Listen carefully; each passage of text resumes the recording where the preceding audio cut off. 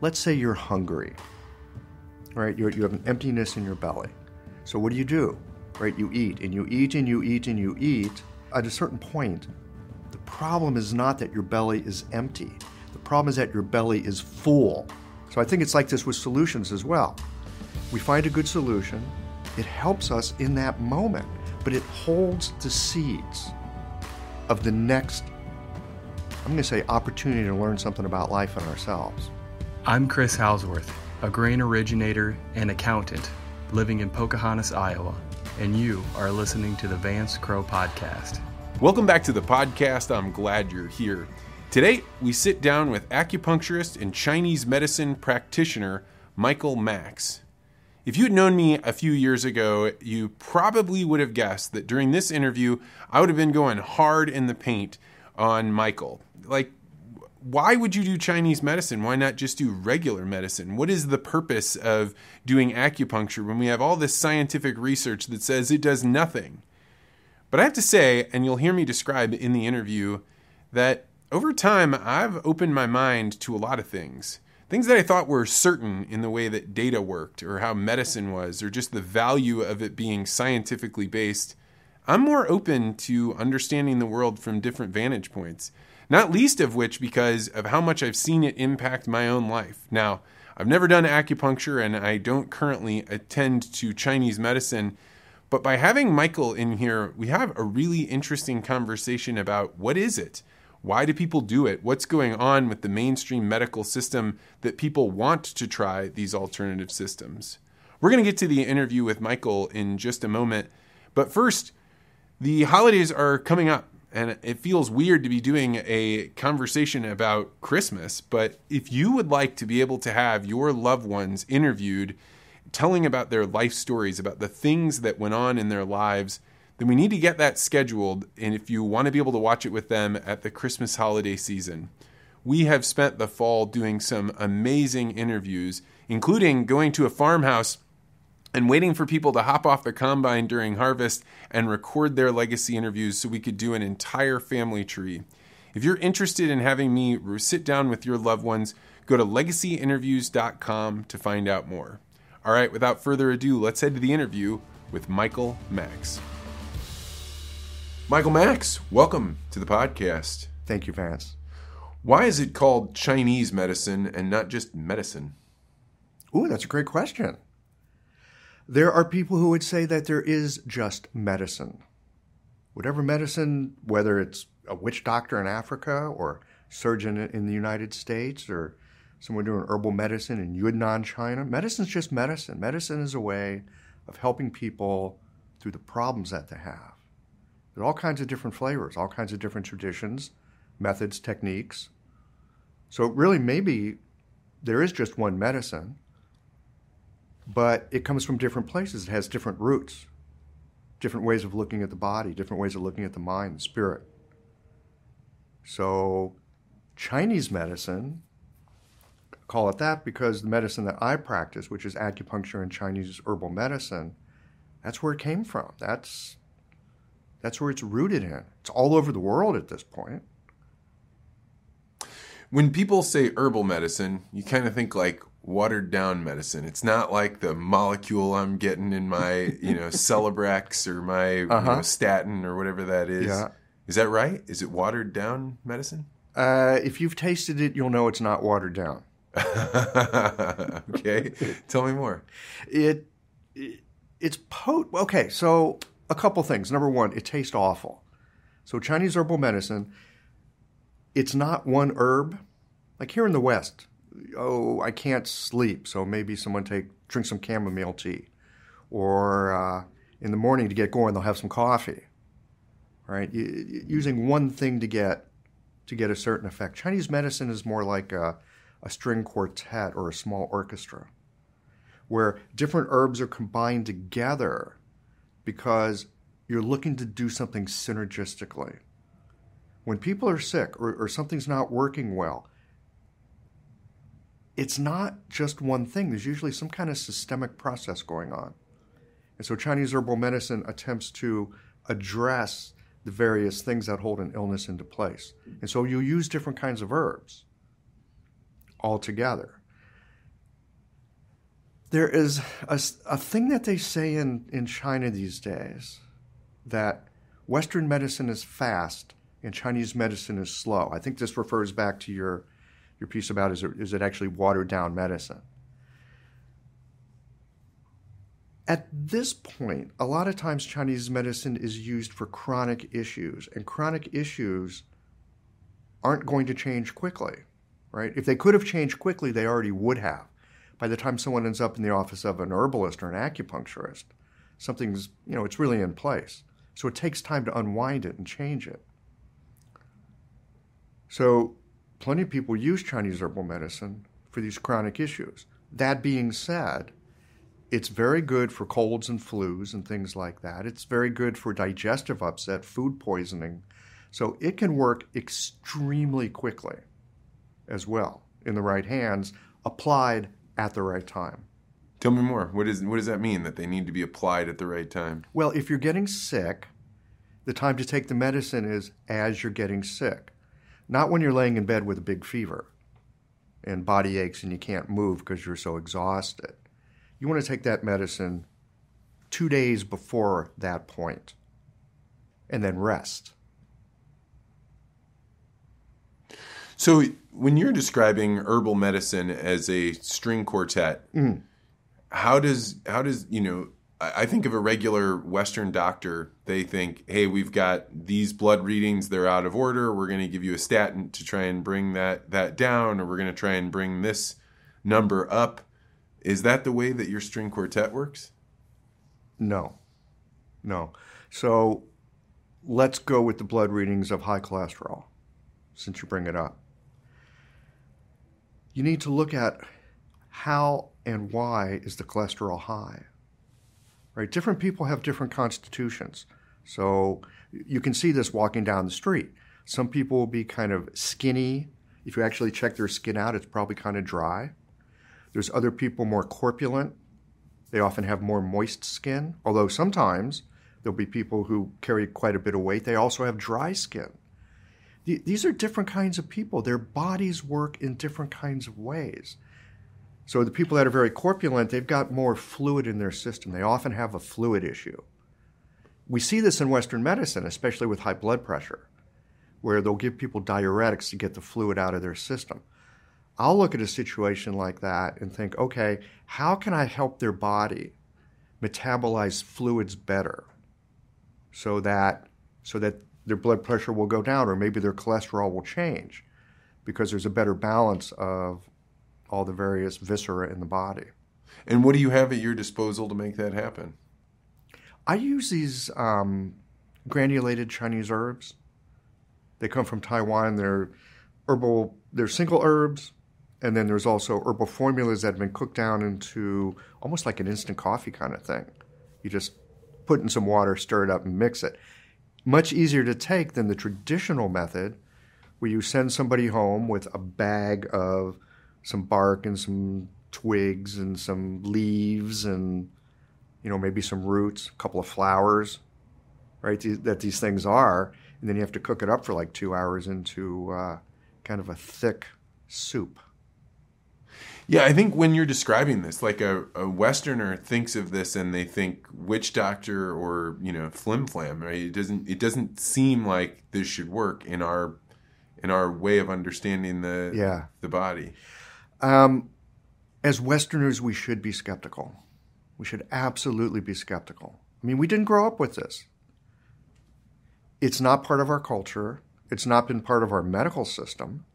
It's completely foreign to us as Westerners. So it should seem weird.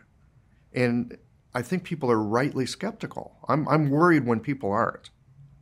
Now, you go over to Asia, where when you're a little kid, if you've got a stomach ache or you've got food poisoning, right, your mom or your grandma or your aunt is going to, they may not know medicine like a doctor would, but there's like a folk aspect to it. So they'll be like, okay, I'm making you a soup and I'm going to put these things in it because that's going to help. And you grow up with it. Like we grew up with chicken soup here. They grow up over there with their own version, except it's got some herbs in it. So talk about these herbs. What are they? Do you have like a a wall of all these granulated herbs at your store? Yeah, I do. The clinic that I used to have in Seattle, I had jars of the herbs because I just used the raw herbs. That's a little bit heavier of a lift here in the St. Louis area. I found in the time that I was in Taiwan that the granulated herbs are strong enough. They're potent enough to get the results that I'm looking for, and they're easy to take. Why have herbs and things not been turned into just regular medicine? Why isn't Pfizer and Bayer and all of these companies just turning these herbal medicines into things you could pop? It's a great question. I think they're attempting it. The thing is, with pharmaceutical medicine, you're usually looking for a molecule or you're looking for one thing that's going to make a specific change in some specific biochemical. In order to be able to even get it through the FDA, right? Of course. You have to know exactly what that molecule is, and yeah, you and have how to think it works. You know how it works. That's right. Yeah. Okay. We're dealing with so many different constituents inside of a Chinese medicine formula. Good luck figuring out which one it is. My suspicion is it's not just one thing. It's a number of things that are working, again, in concert together.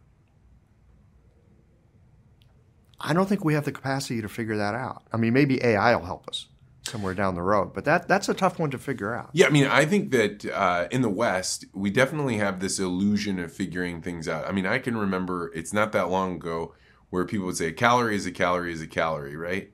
And like nutritionists, and I've been to nutrition conferences, and they basically lay it out like, we understand everything. It's proteins, carbs, and fats, and we can break it down this way. But if that were true, then we could hand somebody like, here, eat this, and you will be fit and healthy, and it'll all work. But it doesn't. It breaks down. And I think that oftentimes looking at nutrition as like a one-to-one or highly rationalist model is the same thing as trying to understand the economy and being like, I know this causes this one this, thing, and this is right. exactly right. Complex interactive systems.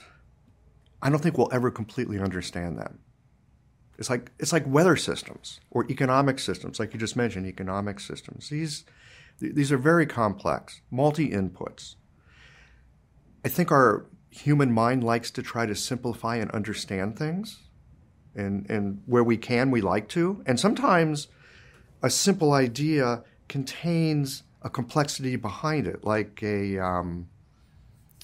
a fable, or I'm trying to remember what we say in English. I can remember it in Chinese. I can't remember it in English all of a sudden. But like a little phrase that means something. Oh, an idiom or something. An idiom, Yeah. Thank you.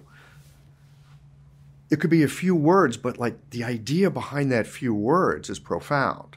But all you need is those few words. So I think we often like to simplify because we think we understand it, or maybe it seems more graspable.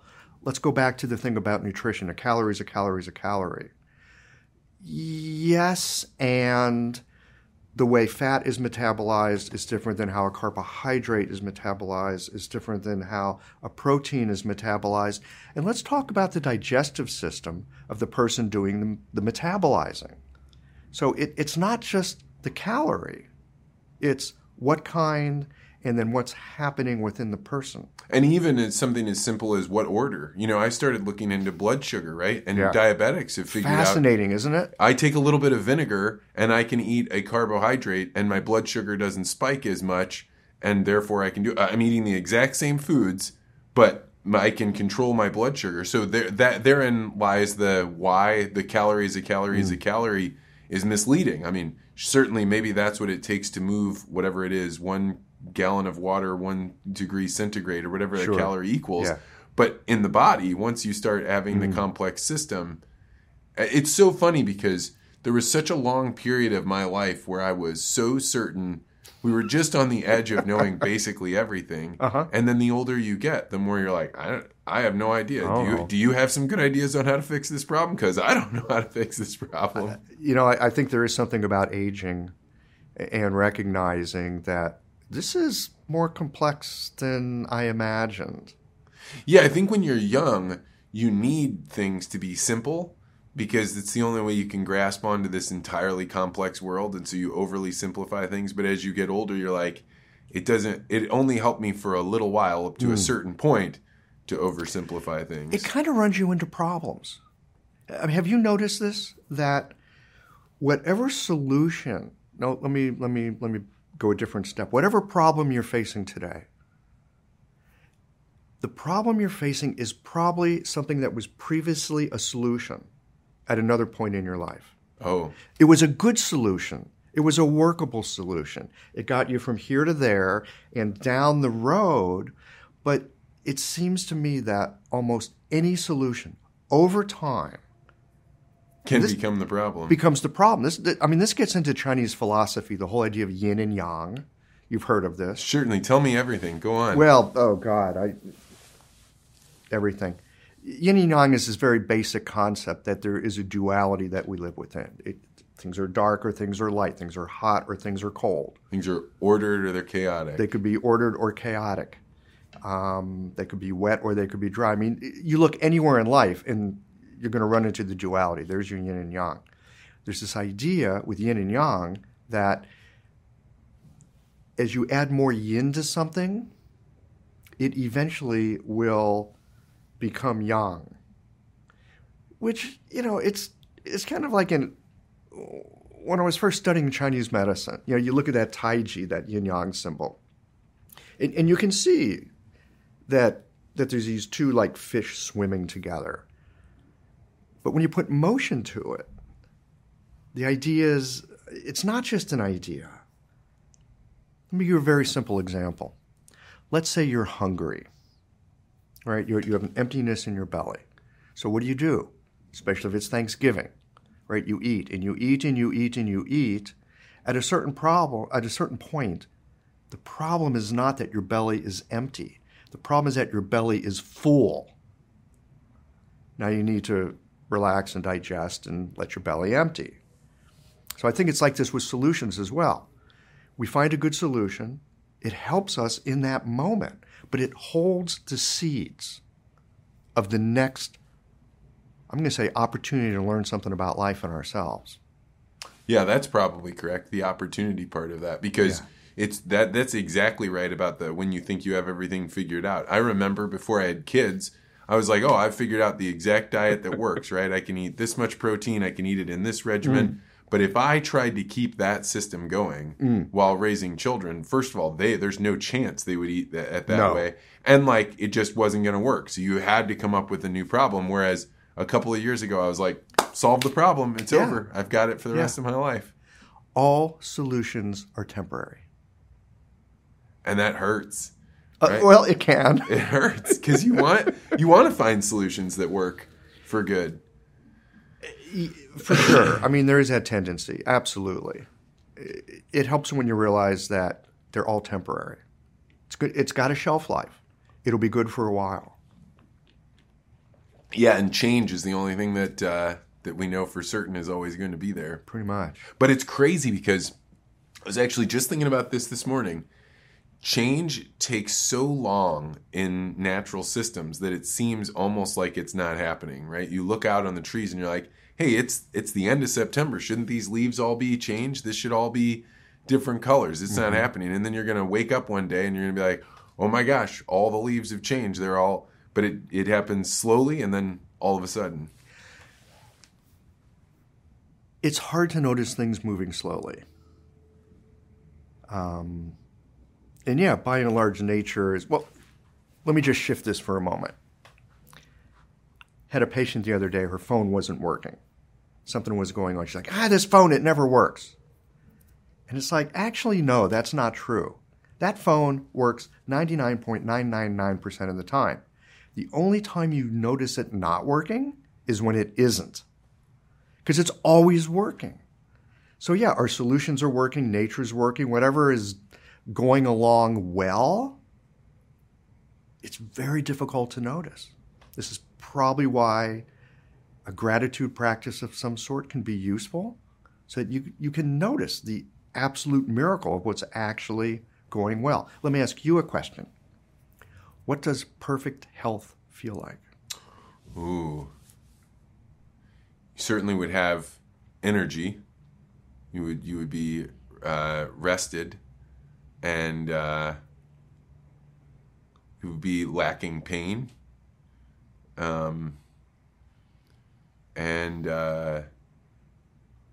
Probably those two things, lacking pain and so there's some energy. aspects. Perfect health feels like nothing at all. Okay. You need to move and do something, you move and do it. It's time to sleep, your body knows how to go into rest. It's time to get up, your body knows how to wake itself up and be alert. Perfect health feels like nothing. You just live your life. The only time people have a health issue is when they notice something is happening. My knees hurt, my head hurts, menstrual cycle is off. I mean, whatever it is, digestion's not good. It's only when we notice something that the health isn't in optimal shape. So as a practitioner of Chinese medicine, how is your health? Well, I'm 66 years old, so I've got some wear and tear on the system, right? There's issues, some of which are age-related. There are some issues because of how I eat, and I like to eat that way. Could I change and make it different? I probably could. But, I get a certain enjoyment from living life the way that I do. So occasional heartburn, I can live with it because that chicken parmesan was really good. Right? I mean, there's all kinds of trade-offs. Yeah. So you also practice acupuncture, which brings in concepts like meridians and energy flow. What is the step one to have a skeptical Westerner approach acupuncture? Step one.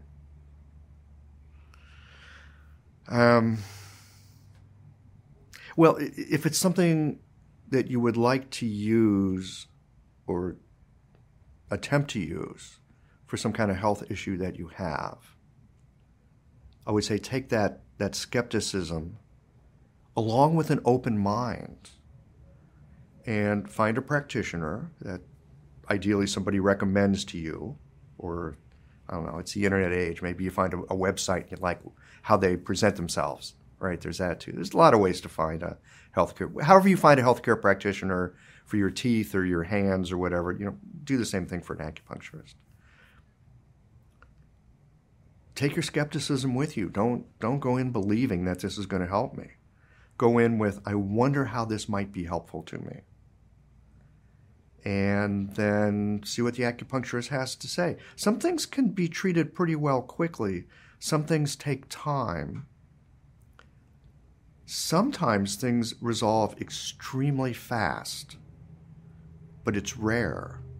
But often enough that you'll hear stories. People tell stories of, I went to this acupuncturist and I stopped smoking immediately. Or I went to this acupuncturist and I was, pregnant on the next cycle. Or something like that. And sometimes the results are really fast. But usually it's going to take some time because whatever issue that you've gotten yourself into, it's taken time to get there. It's probably going to take some time to get out of it. So the idea of, I'm going to do this once and see what it does, probably not enough. You want to give it like 3 to 5 treatments. So what's going on when you're putting needles into somebody? What is the practitioner trying to do? That's a $65,000 question, isn't it?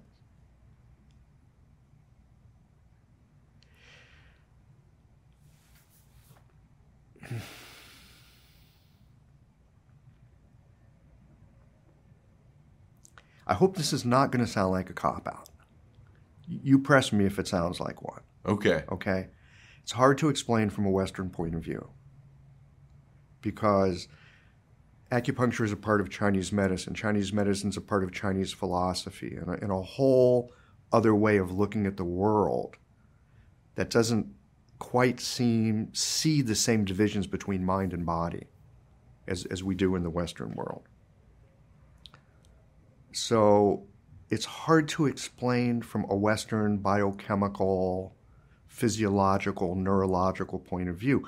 We can talk about traces of what acupuncture does. You can see how things work on an MRI, or you can see what is it, electrical changes on the surface of the skin. I mean, there's different things that you can measure with Western technology to see what acupuncture is doing. I'm going to say those are traces. Those are signals of what acupuncture is doing.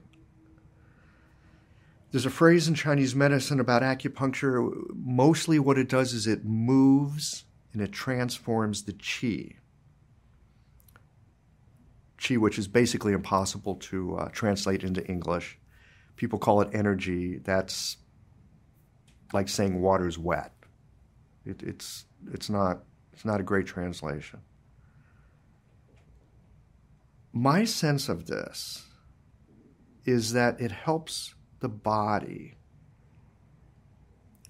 fall into, I'm going to say, a greater sense of coherence with itself. It helps people to reach a place of quietude where things shift. I'm not explaining it very well. I've been at this for 25 years. This is the hardest question. Well, so maybe as you're standing over somebody that has an issue, pick whatever issue that you think acupuncture does well. What is it that you're focused on? What are you trying to do with those needles, and what is the way in which you're trying to bring that mind and body back in concert with itself? Okay. That's helpful. That's a helpful question.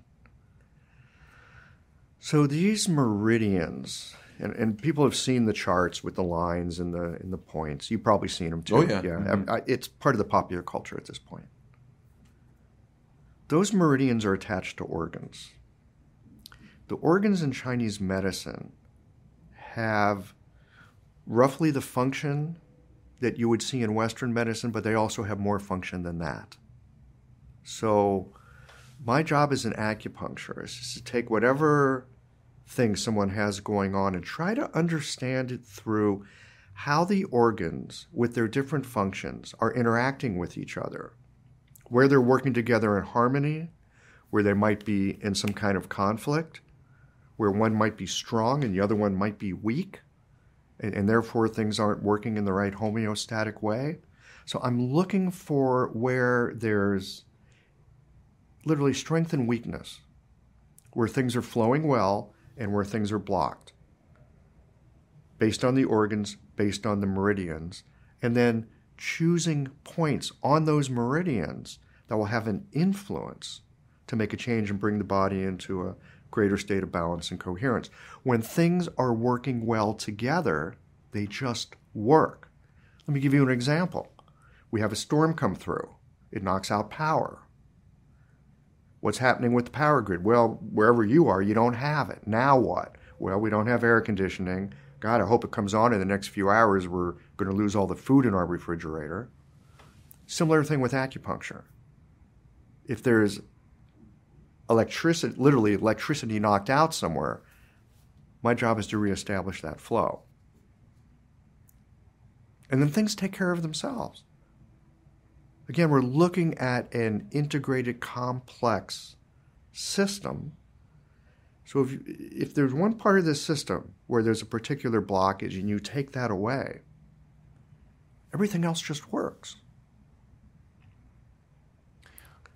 It's like truing the wheel on a bicycle. If the wheel's a little bit off, ka-thong, ka-thong, ka-thong, ka-thong, ka-thong, ka-thong. But if you true that wheel so that it spins on its center properly, you can just ride your bicycle. Is that helpful? Yes. As you're learning this, how does one begin to get a sense for where those meridians are and if you are allowing that connection to occur? Well, some of it is very didactic, and you get it out of books, and you read about the pathways of where they start and where they go and where they end, and the different points, the influence of the different points. There's all that. I mean, you've got to learn the map, so to speak. And then, the ancient Chinese, they didn't have MRIs and blood pressure machines and all the fantastic tools that we have. I mean, our modern medical system is, especially with its diagnostics, is nothing short of miraculous. You put someone in an MRI and see what their liver is doing, right, or what their lungs look like, or if they have adhesions or lesions on their, nerves or something. Chinese didn't have that, so they would look at external representations of the body and use that as diagnostics. And so there's a couple things in particular that we would look at. And one is like the skin, the color of the skin, the luster of the skin. Some people have like a red cast to their face. Some people have a green cast to their face. Those mean different things. The tongue, and this is fascinating, the tongue changes dramatically and is a reflection of a person's internal environment. So a normal tongue is pink, has a thin white coating. That basically means unremarkable, like nothing to see here, move along. But some people have purple tongues. And some people have red tongues. And some people have red tongues with more red at the tip and like little papules standing up, and they're also red. And some people have no coating on their tongue. Some people have thick yellow coatings on their tongue. And all of those are a kind of indication of how the internal environment is out of balance. We match that up with the pulse. And I know this is going to sound wacky. I'm with you so far. You don't have to worry about this. I'm thinking of our listeners out here. Well, they're all sitting there wondering, what color is my tongue, and should I go look in the mirror? And if they're driving down the road, they're probably looking in their rear view while... Yeah, don't do it while you're driving. But do look at it when you get home. And then maybe look at your spouse's tongue, or look at your child's tongue, or look at the tongue of a friend. And just look for the differences. I'm not going to go into what they all mean right now, because that's beyond the scope of what we're doing here, but look and you will start noticing differences. I think that's the key point. You ask how I learn it. You look and you start to notice differences. So you can notice differences in the tongue, differences in the skin, differences in the pulse. And I'm not talking about number of beats. I'm not talking about quantity. I'm talking about quality. Is it fast or slow in relation to their breath? Is it thin, like it just wants to disappear, you can barely find it, or does it feel like a piano string under your fingers? There's all these different ways that once you put your hand on a person's radial pulse, you'll start to notice things. And these give an acupuncturist a clue as to where there's a blockage, where there's too much of something, maybe too much fluid in the body, or where there's not enough of something. And then you start looking at the relationships. Oh, this organ helps that organ, and this organ's weak, so that organ's weak also. Strengthen this weak organ over here by helping out the one that nourishes that organ. So there's a whole set of relationships. And you begin to tune your senses and your palpation and your eyes to those kinds of things. I'm very drawn to this idea of noticing things and patterns, right? And I think like that's something that gets stripped out when you're like, all right, we're just going to look at this one value, or we're going to look at this blood panel and we're going to look at it from this snapshot, because everything is interconnected, and you can take that to like some absurdist degree, but particularly with your health, being able to observe, I've seen it. My wife is a physical therapist, and she practices a very specific kind called movement systems integration. And you begin to realize like, oh, that ankle pain is connected with the way you're sitting during the day, or the way that your glutes are working, or, something that you might think has nothing at all to do with how are your toes splayed inside of your shoes is impacting your ankle. But we don't practice this in the Western world. We're very much more one-to-one. Let's find the one mode of action. And the idea of having a practitioner look at you, just the very act of having somebody look at you is different than most of our medical system. So I would say that those diagnostic exams are kind of a way of looking. It's one way of looking, and you're right, it's a snapshot. Snapshots can be very, very helpful. but there's also a movie. The work that your wife does, that's more like a movie. The work your wife does. I mean, to me, that totally rhymes with what I do. People come in, they got sciatica, their hip hurts. And the pain goes down the back of their leg, not the side of their leg, but the back of their leg. As an acupuncturist, and maybe for your wife too, that might mean something. Sciatica going down the side means one thing. Sciatica going down the back, that means something else. And yeah, the way you treat the hip might be by getting the ankle to work better. And then the platform is more stable. And you're not torquing certain muscles, tightening up certain tendons, and so the glutes can relax. It's a very Chinese, not Chinese medicine. It's very acupuncture is Chinese medicine. It's a very Chinese medicine acupuncture idea.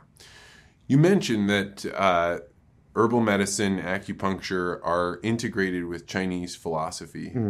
Tell me more about this integration and the philosophy you're learning along the way. I can recommend some guests for you that could talk about that more.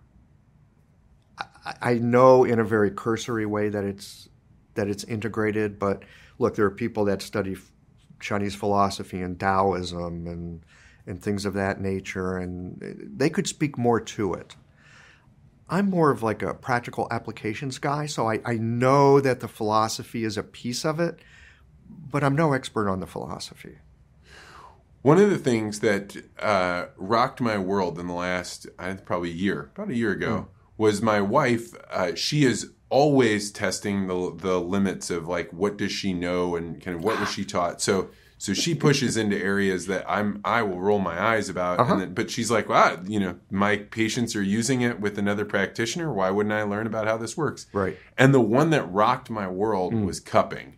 This was one where I was like, I've heard from everybody I know when Michael Phelps was doing it, they were like mocking him about it. And then I watched a video with her about like a different way of looking at the way your body works. And it was basically describing that it's pulling the different layers of tissue apart from one another and allowing them to glide more cleanly. So my wife ends up taking a class. We end up doing cupping. She does something on my back. It was unbelievable. I was shocking how much it solved my back problem. And then we did it so much, I started to feel like I was getting car sick. And that's because the toxins. You can also overtreat people. Yeah. So here's something to consider. I think one of the most profound books that we read to our children is Goldilocks and the Three Bears. I really do, because when it comes to treatment, and it sounds like what might have happened for you, we'll talk about toxins in a second, but what can happen when people get too much treatment, it's more of a dose than their body can handle in that moment. And then it's not helpful, right? Remember we talked about yin turning into yang? So like too much of a good thing is not a good thing. Well, that was exactly it's too much. Because I was like, now let's do my legs. Now let's do my arm. Now and then you start to be like, whoa, so this is too much. Now I still love it, but I do it as a dose as opposed to let's. It's not massage therapy where you're like, oh, let's do an hour of it. It's like a much smaller dose. Yeah, dosing is important. As a friend of mine likes to say, more is not gooder. Yeah. Right? The cupping is really cool because it restructures the tissues a bit, and it's doing it under the influence of a vacuum, right? So you can do a lot of good work by pushing into tissue and moving things around, right? That's what massage basically does. Chiropractors work a lot with bones, but I think they work with muscle as well. You can do a lot by pushing, but when you allow the tissues to float and you create more space between the cells, something really interesting happens, especially in areas of stagnation. You probably had some marks show up on your back where she did it, right? Yeah. Okay. Yeah. So and some people call it a bruise, but it doesn't heal like a bruise. It's actually not a bruise. It's pulling stagnant blood out of the tissue because the vacuum helps all the cells, all the fibers in your muscles they expand a little bit. And so it brings new blood and fluid into that area, and then it pulls out any old stagnant blood and fluid. And that's what you're seeing come up to the surface, where the body then metabolizes it away.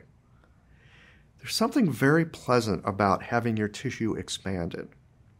It's a kind of weightlessness. You can push on a knot in your back, or you can just kind of dissolve it by taking away the gravity. Yeah, it's really, it's an incredible thing. And again, I want to point out, dosage is important. Same thing with acupuncture. We see images all the time on the internet of people having all these needles in them. Yeah, it look like a porcupine. It's not the way it works. You put too many needles in people and you overtreat them, they get tired, they don't feel good. Their symptoms might get worse because you've actually taken something away from them rather than give them something. So dosage is important. The right needles in the right place and then no more. This is why the pulse is useful. Right? If the pulse feels good to you and then you put in 2 more needles and the pulse kind of fades away, you want to pull those other needles out. So tell me about your training. How did you get into this world? Chinese medicine? Bad luck. Bad luck? Bad luck. Yeah, I had some health problems. Oh, okay. That I'd had since being a kid. And Western medicine didn't help me. I tried all kinds of other alternative medicines. Nothing ever really helped. Can I ask what the ailments were? Chronic dry cough. Okay. Yeah. And very easy getting colds and then hard to get over them.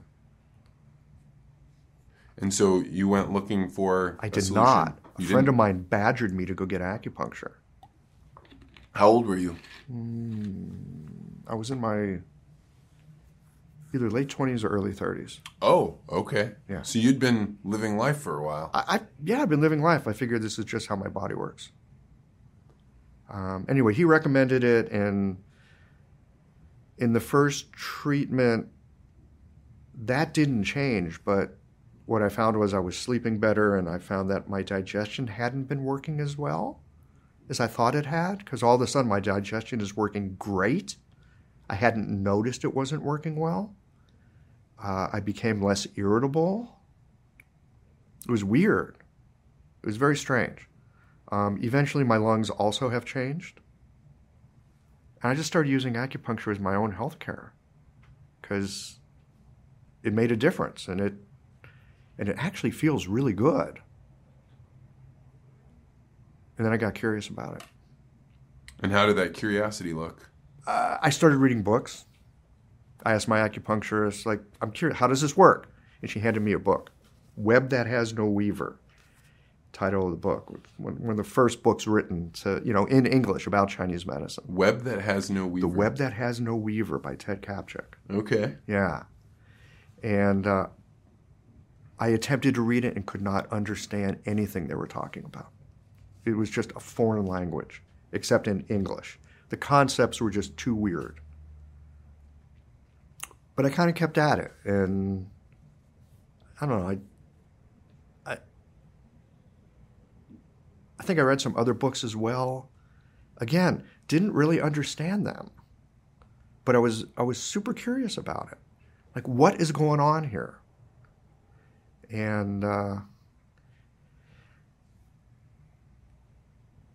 at one point, I realized I wanted a different job than the job I'd been doing. I had a nice job in high tech, and it was all well and good, but I was feeling restless for something different. And this idea of acupuncture kept knocking in the back of my mind. I was not understanding it, but I wanted to, and I knew there was something to it, but I had no idea, what it was, how this stuff worked. And a friend of mine suggested, well, you could go to school and see if you could learn more. And if you like it, you could have a new career. And if it turns out that it's not for you, then you've just learned something more that you're interested in. So you can't really lose. And I thought that was good advice. I thought that was really good advice. Was it good advice? Here 25 years later talking to you. So you go to school, How did you choose your school? Were you particular, or were you just like, I lived in Seattle. I was going to go to school in Seattle because I had a home, a wife, a life. I'm not shutting down my life to go learn this. I'm going to learn this while I'm doing the rest of my life. And there were 2 schools at that point, and a third one that was about to open up. And I went and interviewed at all of them. And I went and got treated at all of them, just to get a sense of it. And ended up choosing the new school because it was very much based on an apprenticeship model. They had you in the clinic from the first day. And the other schools would have you in the clinic sometime in your second year. And what was school like? Did you enjoy what you were learning? Was it a renaissance period in your life? I don't know if it was I wouldn't say it was a renaissance period. Although I would say it led to some great adventures and wonderful opportunities that maybe gave me a renaissance period down the road. In the beginning, it was really hard. You're learning a whole different language. And I can remember one moment. This was just a few weeks into it, and some classmates and I are studying herbs. We're learning herbs and acupuncture at the same time, which was unique to this school as well. And there was a moment where I was just at my wit's end, like, I don't know if any of this makes sense, and I'm having a hard time understanding it. And I was just in a real snit about it, kind of going on a tirade. And this classmate of mine pulls out a little Post-it note that, like the really little ones, right? Because we're taking notes on it on pages, and he writes the words on there. Things take time. He just like wrote that in blue ink, right? Pastes it on the book. Right? Calms me down. Like, things take time. And I got home, and I took that and I posted it on my wall. And by the time I finished acupuncture school, you could barely see the words that said, things take time, because it had faded. But I think it might have been one of the greatest lessons of school, that things take time. And you need some patience, and you need some iteration, and a dose of trust, perhaps. Like, my rational mind is, I don't know if I'm ever going to get this, but there was a part that was, there's something here. I wonder what it is. How does this acupuncture stuff work? And you asked me that question a few minutes ago, and I still don't think I have a great answer for it. But I still have that curiosity. And I can see how it works. And I know how to use it to help people.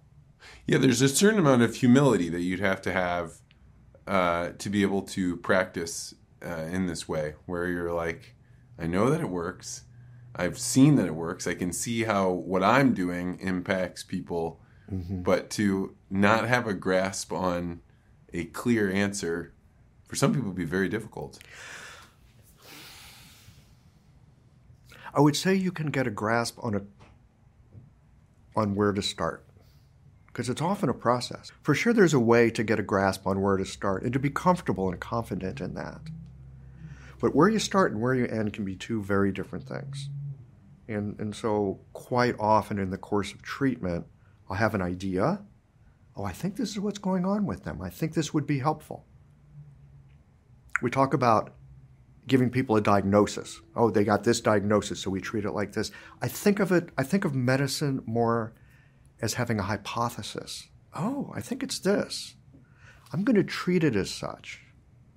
And then their reaction to what the herbs I gave them that they took, or the acupuncture that they experienced, their reaction to that will give me the feedback to say, yes, it's down this path, or maybe it's down this path over here, or oh no, that was completely wrong. We need to reconsider this completely. There's something in Western medicine where people feel a lot better when they can name what their disease is. Yeah. So this is the human mind grasping for certainty. And I see all kinds of weird stuff because I'm an acupuncturist. No one's coming in my door for something simple. Oh, that's interesting. Right? Why would they? They probably already use Western medicine or physical therapy or chiropractic or whatever. It's been handled. So they're coming to you as a last resort or I don't know what else. I don't know what else to do. And sometimes they have a diagnosis, but sometimes they don't. It's like I've been through all these tests. I've been to all these doctors. Nobody can find anything wrong, but I have this problem. And sometimes through the lenses and filters we use with Chinese medicine, I can see a way that I might be able to help them. But you're right. People want to know what the diagnosis is. There's a certain wanting to grasp at. There's a deep need for a sense of certainty. And I think this is just innate to being a human being. There's a deep need for a sense of certainty. And without it, it's hard for us. This is probably why we see so much anxiety these days. The world's very uncertain. And we grasp at that. I've had people say, look, I don't know what my diagnosis is. I don't care if it's cancer. I just want to know what it is. Isn't that weird? It is weird. Yeah. I'd even take a wrong answer as long as I believed it over not having an answer. Yes, that too. So, yeah, there's something about that human desire for certainty. And of course, as practitioners, we want to be helpful to our patients. We want to be certain that what we're doing is going to be useful for them. And for sure, we do the best we can. I think that's true of any doctor of any tradition. The thing about medicine is sometimes you're right. You're on it. Sometimes you're not quite right. So there's a lot of learning to live with uncertainty.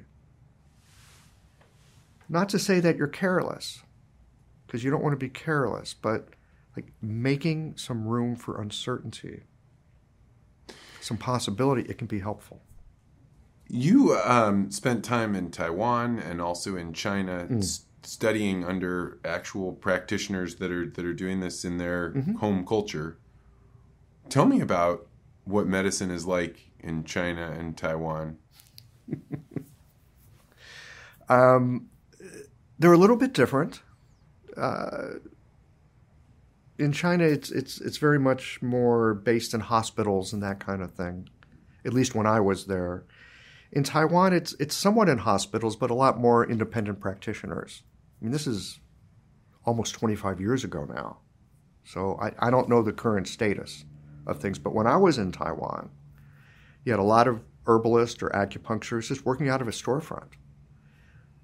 There were no appointments. You don't get an appointment to see a practitioner.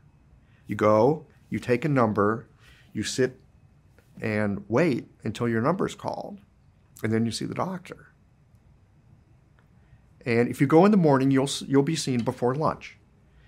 And if you go in the afternoon, you'll be seen before dinner, right? They got so many tickets, for the day. And you go get help that day. There's none of this like, oh, I'm going to see the acupuncturist in 2 weeks because that's when they can see me. You go and you take a number and you hang out and gossip with the people around you. And it's very social kind of thing.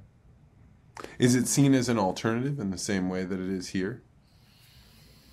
Depends on the people. There's a lot of Western medicine all over the world. It's everywhere. Probably the primary medicine throughout the world is Western medicine. Depending on a person's upbringing, depending on, what medicines they've used. For some folks, they'll go to see the Chinese medicine doctor first. Or for certain issues, they'll see the Chinese medicine doctor. Other issues, they'll see the Western doctor. I would say it's more integrated into the society, but that doesn't mean that the Chinese and Chinese and Western medicine are integrated together.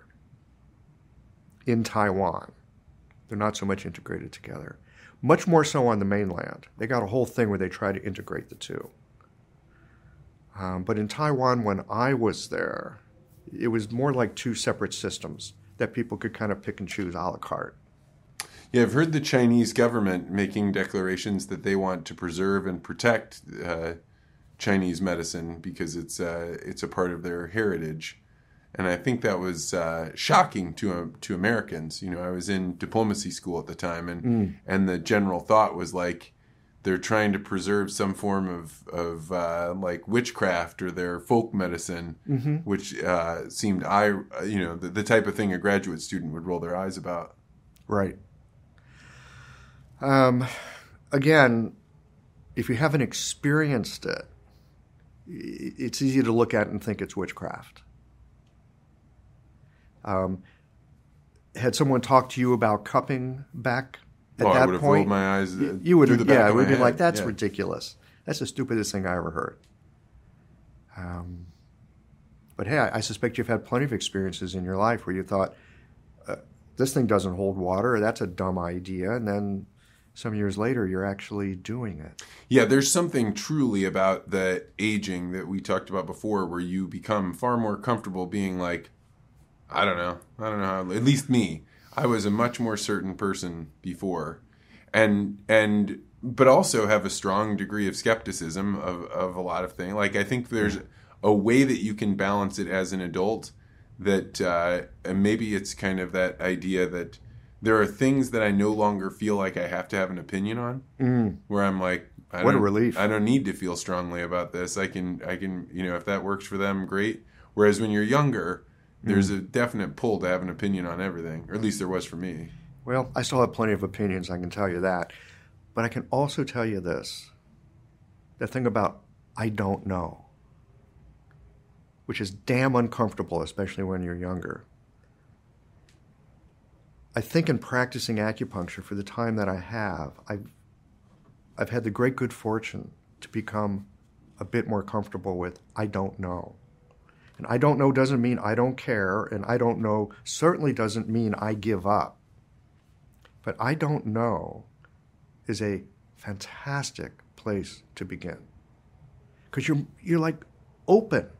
What is this? What's here? What am I actually seeing? What am I actually doing? Much like you run these podcasts, right? You bring this very delightful sense of inquiry to the conversation. And acupuncture very much is a conversation of inquiry. Tell me about that experience of if somebody walks in, pick whatever their ailment is. How does that experience go for them? Of not knowing? No, of visiting you in the clinic. Oh, of visiting they come me. in. They don't know what's going to happen. Yeah. They've got this issue, and they're like, I don't know. I the other ways didn't work. Yeah. You check their pulse and look at their tongue? Oh, for sure I do. I work different ways at different times. I used to do all my physical assessment before I even talk to them, just to see what their body says. It's like, I don't even read people, and I still don't do this. I don't read, people fill out that health history form. I never read it before they come in. I'll read it later, but I don't read it when they come in. Because if I read their health history form, I'm going to start getting some ideas about what might be going on with them. And that's going to close me off to the possibilities of what else might be going on, right? Because now I got my own mind chatter going. I got my own experience, which is helpful. Experience is really helpful, but it can blind you if you're not careful. So sometimes I just do the physical assessment first, but more often these days, I just sit down and talk with people for a while. Who are you? What brings you by today?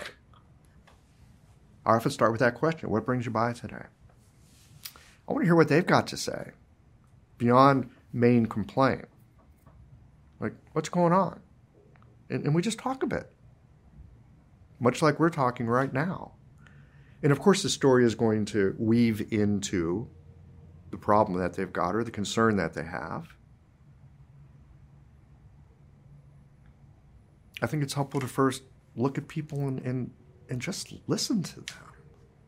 Yeah, most people go, I say this all the time, most people go most of their lives having hardly anyone listen to them at all, maybe never. And the very act of being heard by somebody that's like there to help you radically changes people. I see it every day when I'm doing the legacy interviews. Because, I bet you do. Yes, of course. People are telling their story about their lives. Yes. And normally when you're telling a story, somebody's waiting for you to stop talking so they can answer their own question that they've just asked you. But our questions just keep going and going, and people get a sense of, oh, this person's really listening to what I'm saying. And you watch how much that changes the demeanor. It's powerful. It's powerful. So you and I, it sounds like, work in quite similar ways. Yeah, I mean, and you had said before we got started, you have a master's degree in psychology, and I asked you, what's your orientation, and you described it being on family systems, but really what you learned was just to shut up and let people talk. I find that exactly accurate. Yeah, I did learn that there. I have also found over time, so, there's some real scholarly traditions with Chinese medicine in very logical ways of thinking about it and using it. There's a whole scholar tradition that goes back hundreds of years. And you can work that way. There are people who work that way. They work really well. My brain doesn't work like that so well. First of all, it's hard to remember a lot of stuff. And secondly, theory to me is interesting to a point. But beyond that, I completely lose interest. Other people can just run with that and really work with it. What I have found is that if I am patient enough, and I am thinking in my Chinese medicine way of thinking, right? Every response somebody gives to me, I'm running it through my Chinese medicine filters. But what I'm really listening for is them in some way to say to me, here's the problem I've got, and this is what I need. And if you hang out long enough, often enough, people will tell you why they're there and what they need. It's often not the thing that they wrote on their form. But if I can find out why they're there and what they need, then it's very easy to give it to them. Why don't they just know? Because we don't. We're mysteries to ourselves. I don't know why we don't know. Yeah, I agree. I saw in your blog, which, by the way, I'll include a link on it to the show. Your blog is great. It's a whole bunch of little vignettes of, something that maybe takes 2 to 3 minutes to read, and they're fantastic. But you in there mentioned Stephen Prescott's The War of Art, talking about resistance. Stephen Pressfield. Pressfield. Yeah. Pressfield. War of Art. Oh, my God. Yeah. And the entire idea that there are voices in your head. Reading him led me to a whole series of philosophy I knew nothing at all about. But coming to the conclusion that I am not actually the master of my mind. Like, there are voices and ideas and concepts and desires that, like, I may not give in to them, but I certainly can't silence them. I certainly don't have the ability to just be like, all right, everybody, we're just listening to me today. And even the very question, who is me, right, is one that's hard to know, right? Because there are these voices in your head that say, let's go this direction. No, let's take a break and go that direction. Well, the Buddhist would tell you there is no me in the middle of it. It's all a conglomeration. We're made up of mostly not us, including our thoughts. I've spent a little time with meditation. What I've learned through meditation is most of the noise going through my mind is simply noise going through my mind. Most of it's not really worth paying attention to.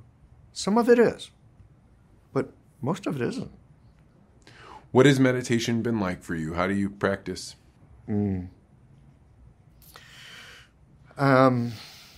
Mostly just a breath meditation. Focus on the breath. Notice when a thought comes in. It might be 20 minutes before I notice that I'm thinking. At the end of meditating, it's like, I've been thinking the whole time. I haven't thought about my breath at all. But mostly for me at this point, meditation is just a way of having 20, 25 minutes a day where I just don't argue with the world. Oh, that's a very interesting way to put it, that I just don't argue with the world. I just don't argue with the world. I have thoughts, I just notice I have thoughts. I've got feelings, I notice I have feelings. I have thoughts, they was give me feelings, I notice. Just watch it pass, like watching clouds pass by. That is so good. That is so good. That is exactly like the idea of resistance, where you're like, oh, that is exactly what I'm doing. I am arguing with the world as my thoughts just, cycle through. Yeah. Or don't, right? Or don't. When you're a zombie and you're just like, going through life and you're allowing things to put you in a coma, or you have these emotions that allow that you let just, they're the one in charge and all the thoughts go away. But it all really is an argument with the world.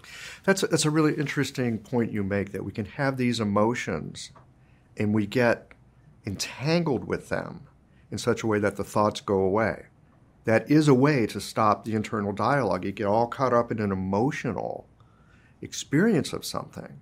Oh, one of the most painful experiences or realizations that I had, because it stripped me naked, was anger is usually fear, or it's usually something that like I don't want to face, that I'm messed up somewhere, and that like my anger is just a cover for me to point that at somebody else. And when you realize that, when you really realize it, now you are stripped naked, because there's a whole bunch of stuff where you're like, if I'm feeling angry, what is the fault that I have to accept that I wasn't willing to look at before? And fault may be even too strong. Well, in some cases it might be fault, right? Blame is, it's easy to blame someone else for us being uncomfortable in some way. But the fear piece, I think, is important, because that one's difficult to tolerate and difficult to face. Easy to put anger on top of it. Instead of, anytime we gaze into fear, man, we're looking at the unknown. We're looking at the abyss. That's right. Fear is the unknown, isn't it? It always is. Well, not always. Okay, so think of a time when you've been on a great adventure, like where you headed. I don't know. Woohoo! Great. That's very exciting. But the difference between anxiety and the difference between excitement might simply be the story you're telling yourself. That's right. That's right. I think anxiety is an interesting thing, because I think that there is a much closer link between anxiety and depression than most people recognize. And anxiety makes you feel like you're hyped up and you're worried, and depression you feel down. But both of them are really around some sense of not knowing what to do next, or not knowing where the next, like how things are going to play out. And so I have observed, at least in my own self, that the difference between anxiety and depression is just the story I'm telling myself. And I don't know if it's a choice, but it's certainly, they are very, very close cousins when they seem like they are direct opposites. That's powerful. And observing that in yourself, recognizing that, these two things are really closely connected, and I have some influence over it via how I'm responding or what I'm thinking. I would think that the relationship with somebody like you is different than a regular doctor in the sense of the amount of time you spend with people. Yeah, I spend a fair amount of time. Tell me about that time, because you were describing that somebody already knows what's wrong with them and what they need. How do you create the space and have the patience to make that happen? Are you asking them questions? Are you sitting quietly? How does this work? Well, first of all, I create the time and the space. So the first time someone comes to my office, ask them to plan an hour and a half, because I need to get to know them a bit, and then I want to have time to do a treatment. Yeah, just create that space. And then have a conversation.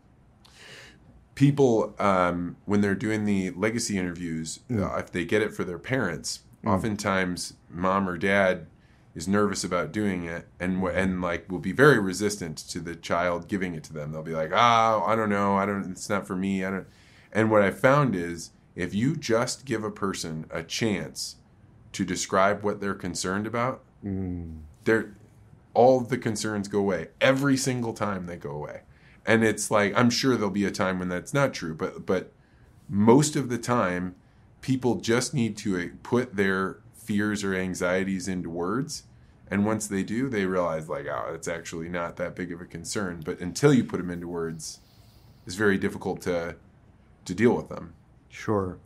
And I suspect there are probably some folks as well that realize that it was a big concern and they actually handled it in a reasonably skillful way. Or maybe they didn't handle it in a skillful way, but they found some forgiveness. Oh, yeah. When they're actually telling their stories, certainly. So, I mean, one of my favorite questions, and I this is something I've learned in the last year, one of my favorite questions to ask people, particularly if I don't know what to ask next, is... What a great question to have. Hang on, I'm going to write this down. Yeah. What was the lesson in that? Right? So somebody's just told you about something that happened to them that was really terrible. Maybe it was through their own doing or through nature or through whatever. And you ask somebody, what was the lesson in that? Most questions you ask people, they have an answer right away. If you ask somebody what was the lesson in that, they'll pause because they're not asked that question very often. And they'll think for a little bit. And oftentimes what comes out next is truly authentic and you're having a real conversation at that point. Yeah. But you can ask that about just about anything and you'll find an interesting answer. Yeah. There's another guy that I've listened to from time to time. Do you know who I can see his face. Jerry Colonna. You familiar with Jerry Colonna? Jerry Colonna helped to bring us the internet back in the late 90s. He was a venture capitalist who funded a lot of the startups back then that then imploded. And so that was hard for him. He ended up depressed, suicidal. He'd made all this money. He still had a lot of it too, because he was a venture capitalist. But it was hard for him that so many companies that he'd been funding and so many things he'd been working on all, just went to pieces. And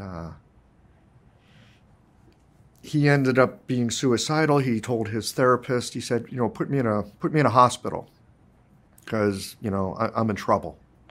And his therapist said, Jerry, you're rich. Go to Canyon Ranch. Right? Go do some work, which he did. And now he's this like rock star coach to entrepreneurs and startup people. And he's got this very Buddhist bent. I mean, he went through a real transformation. And one of the questions that he invites people into is, how are you complicit in your own suffering? Okay. How are you complicit in this mess that you're in? Not in a finger wagging, you're a bad dog. What have you done? What have you gotten out of this that's actually not helpful to you, and you're realizing how it's not helpful? That's a very good one. Oh, it's hard. For self-reflection, yeah. Yeah, it is a good question, but it's it's one I ask myself on a regular basis. Sometimes I just don't want to answer the question. Or even bring it up. Like we'll bring it up later. Bring it up later. It's a helpful question. It's part of that. What did you learn? Actually, maybe what did you learn is the other side of that. How are you complicit in your own suffering? How am I complicit in the troubles that I'm facing at this moment? It gives us another place to stand. Again, with some uncertainty and ideally some curiosity.